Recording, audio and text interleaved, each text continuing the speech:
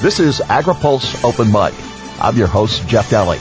Our guest this week is Ken Dahlmeyer, President and Chief Operating Officer of Clarkson Grain Company. AgriPulse Open Mic is brought to you by NCIS, the National Crop Insurance Services. America's crop insurance industry provides individualized protection on more than 311 million acres of farmland. Crop insurance remains the smartest and most efficient way to secure America's food, fiber, and fuel supply. AgriPulse Open Mic continues with Ken Dahlmeyer next. Today's Open Mic segment is brought to you by America's crop insurance industry, which is thankful for the continued support of farmers, commodity organizations, rural businesses, lenders, and lawmakers who are fighting to maintain a strong farm safety net. America's crop insurance industry, providing individualized protection on more than 311 million acres of farmland. Crop insurance remains the smartest, most efficient way to secure America's food, fiber, and fuel supply. This is AgriPulse Open Mic. As tariffs and trade wars dominate the headlines in global agriculture, there's a growing segment of the industry that functions outside the lines of massive supplies of bulk commodities. Ken Dahlmeyer is president of Clarkson Grain Company and says they're operating on a different paradigm than others in the industry. We don't take a large commodity and try to push it out to our clients at volume. We actually turn that upon its head, and we ask our customers and our clients, how can we help you? How can we provide you a supply chain that satisfies your need for quality, for food safety, and satisfies their customers' social values, and bring that supply chain to them reliably, on time, every time. We have created our own niche at that space between quality, safety, and reliability, but not to the 60 million bushel a day level. Where are your customers and where are your growers? We source grain everywhere from the Gulf of Mexico to Canada, from the Rocky Mountains to the Mid-South. We're located in Cerro Gordo, Illinois, which is just east of Decatur, so our sweet spot is through the I-States. The nice thing about organics and the grain supply through there is we source through a wide swath of the United States, and we're able to put wheels under it. So let's talk about the global customer and the U.S. customer.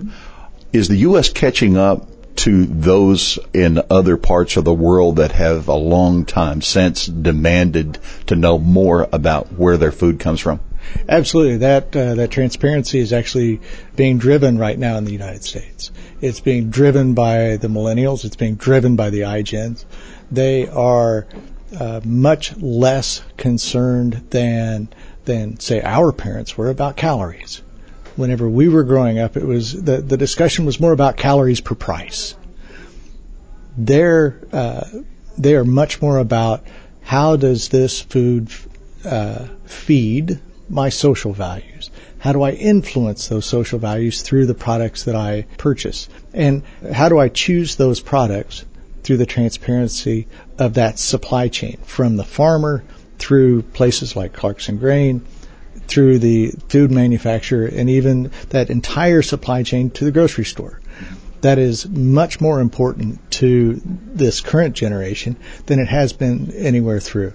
And the United States is leading really that piece.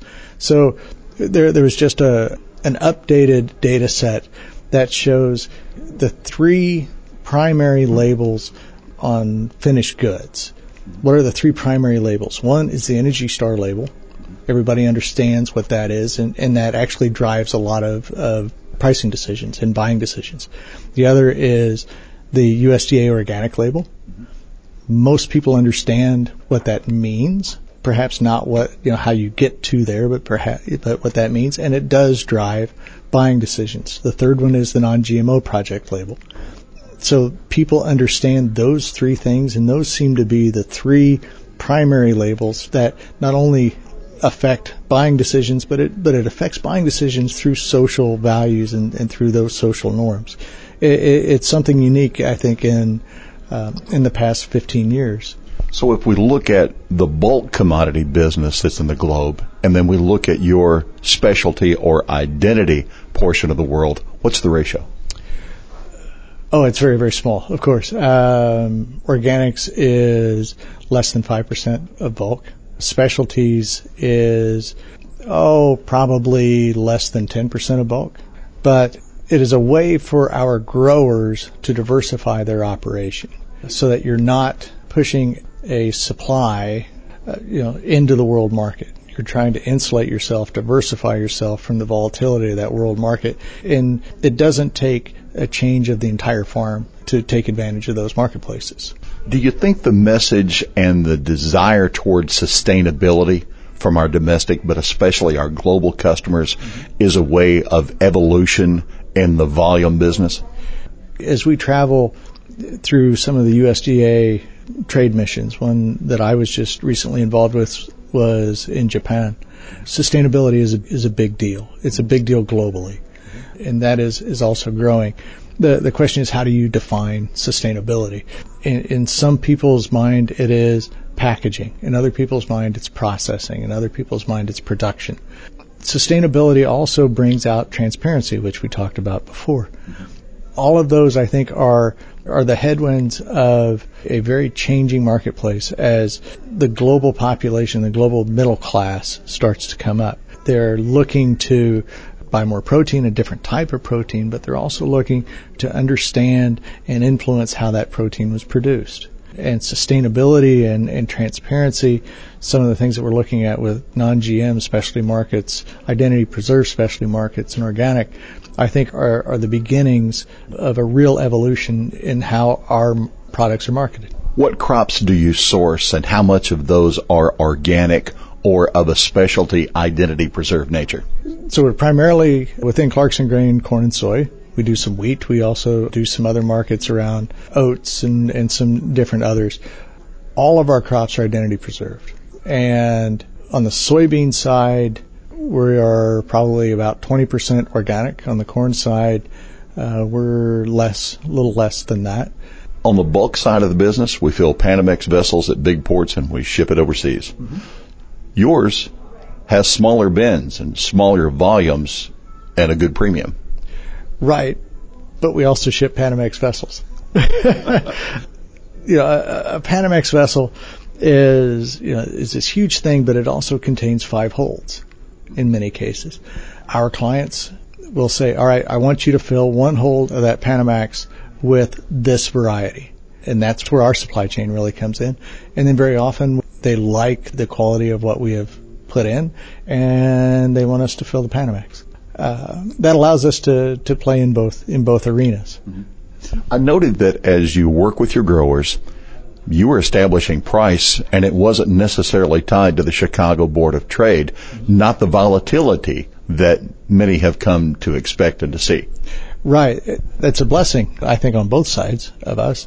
The organic market is non-hedgeable. It is a flat rate price. Currently, organic white corn is about $10 per bushel. Organic soybeans are about $20 per bushel. That is not tied to any market volatility. We primarily forward contract, so we have those contracts prior to planting. In our contracts, we also have early price out as well. So the non-GM premiums are a premium above board, but there is early pricing options which most of our growers took advantage of as they saw this volatility coming. They were able to price out early and avoid and kind of shield themselves from the last 3 months volatility. There's also advantages to some of those contracts in time of delivery. We take advantage of their on-farm storage and help them pay some of that carry as well. So there's a lot of things that are advantageous in that market, in the organic and the specialty market, that helps to diversify those farms and helps them to take advantage of the market upswings, but also helps them to take advantage of some methods to kind of shield them away from some of the current political volatility. Is your business being influenced now as much as other by the trade rhetoric, the tariffs, and the trade war? We are somewhat less than some of the others. Our current customer base is not based in China. so much. Our current customer base is more around Canada, Japan, Southeast Asia, Korea. So we've been paying very close attention to the discussions around the TPP. We would certainly welcome any advances on the TPP that would come through. We think it was a very good agreement for agriculture and certainly advantageous for us and our growers. We don't have a lot of exposure to China. We have some exposure to the NAFTA 2.0 agreements.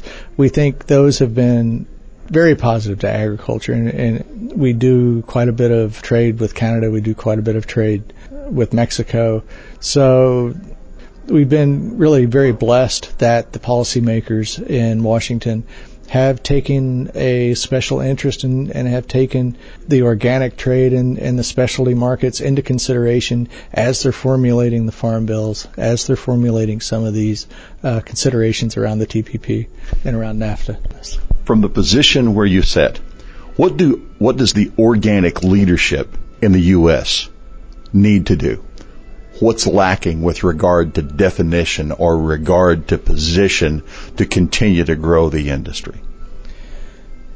The thing that the organic industry needs to perhaps embrace is the idea of scale. So I think there will be a lot of conversation around local and small scale versus large-scale organic production, not only within row crops, but within fruits and vegetables and tree crops. If we're going to continue to grow organic on the protein side, on the poultry side, on the dairy side, etc., we need to have more domestic production. We're currently in 2017, we imported over 70% of our organic soybeans. We imported over 50% of our organic corn from parts of the world that the integrity of those organic imports was questionable. So we need to improve and need to expand upon our domestic abilities in our domestic market, so that the markets are well assured that what is organic, and the protein producers have got a very big stake in this as well, because it's their brand reputation.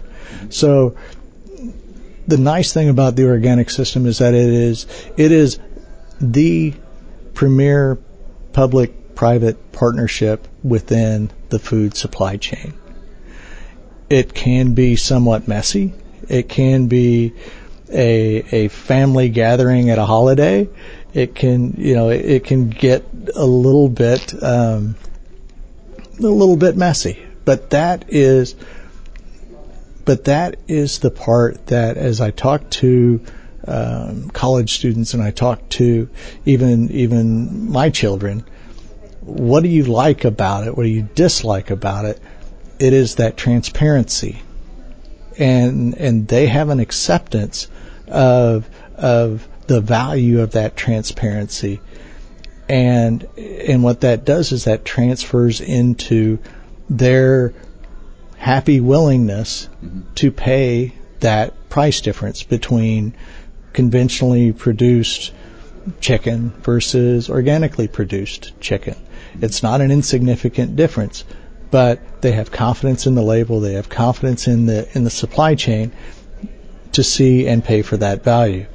What the National Organic Program needs to do is to follow the direction of Congress and improve the oversight of the grain imports. They need to continue to support and expand upon the research and development of organic production methods. One of the easiest thing to do, and we get these phone calls quite a bit, is venture capital groups say, I have $20 million or 20,000 acres and we want you to convert it to organic.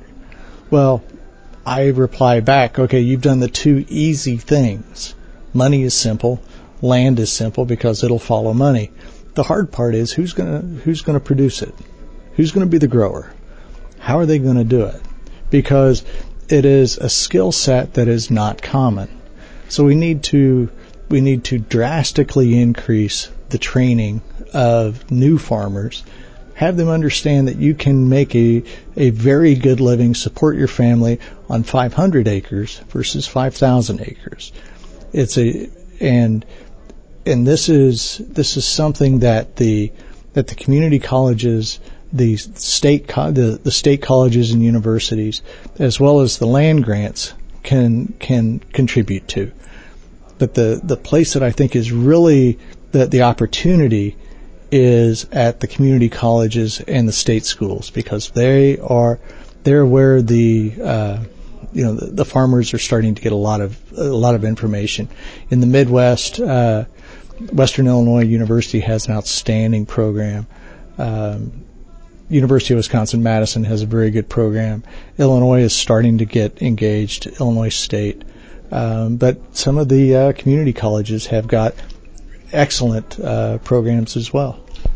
So if I'm reading between the lines with the volume of imports, there's opportunity for this industry to grow in the U.S. Absolutely. We need about 250,000 acres of organic corn. We need about 500,000 acres of organic soybeans. So they're not a lot of acres. So it's not going to, it's not going to crush the domestic, or it's not going to crush the conventional market. But there are places for people to come in and play. And, if you divide those numbers by, 500 or 1,000 acres for an organic operation, it's a lot of operations. It's a lot of economic potential, a lot of positive growth, a lot of rural development that can happen, kind of one step at a time without significantly affecting the big pile. If we talk about the industry of agriculture from the top down, it's economics of scale. I can produce everything you want. I can produce it cheaper than my competitor, and I can deliver it to you at a said price. Mm-hmm. What's our takeaway from this conversation about Clarkson Grain, about U.S. agriculture, about global agriculture, but moreover about global demand for food ingredients? So the global demand for food ingredients is increasing on protein. As the world's middle class increases, that is only going to increase. How does that affect Clarkson Grain? We are able to provide a growing segment of both the domestic and the global market with products that allow them to satisfy not only their production needs and their process needs, but also their social value needs. And what that does is that brings increased revenue domestically.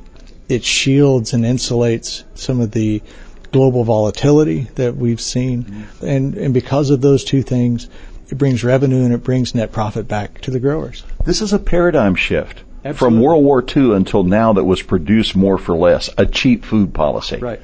This is not a cheap food policy. No, it's not. And the checkoffs were created because we had a great big pile.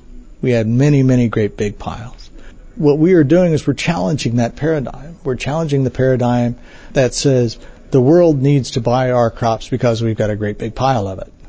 What we're doing is we're saying, okay, that is a supply push, and we're having to fight tooth and nail against resistance to that supply push. What we are doing is changing that paradigm to turn around and saying, how can I help you do your job better? How can I create demand pull?